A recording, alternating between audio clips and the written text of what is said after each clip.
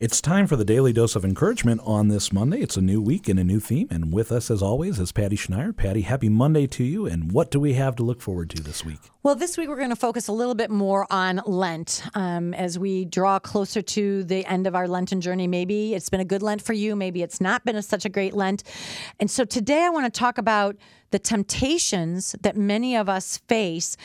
Actually, I'm going to call this 4 pitfalls in the spiritual life.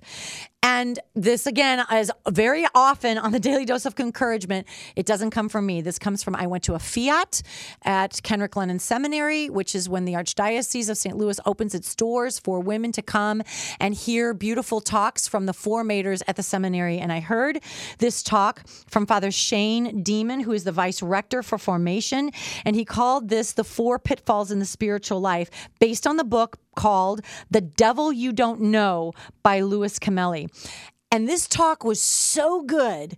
I went up and I asked Father Demon, can I steal this? Can I borrow it? Can I share this with our listeners on the radio? He said, absolutely. He goes, but Patty, I didn't get this. This isn't from me. It's from this book. So then I went out and I bought the book and I read the book, The Devil You Don't Know.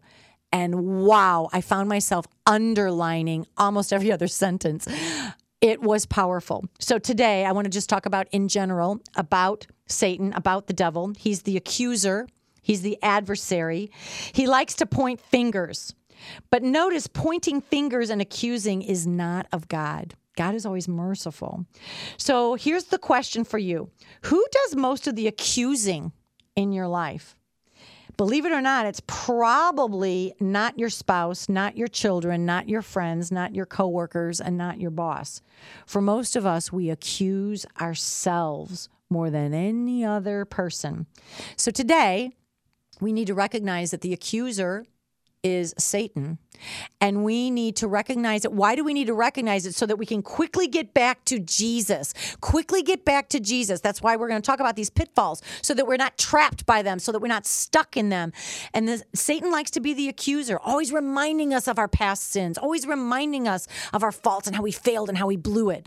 Let's get right back to Jesus, to trust in his mercy. And today, let's not notice how we've blown it so much, but let's notice how God is at work in our life today, and notice the grace that is all around us. And then we can renounce Satan, and we need to strengthen our belief in the victory of Jesus Christ over Satan. So that's what this week is really going to be about.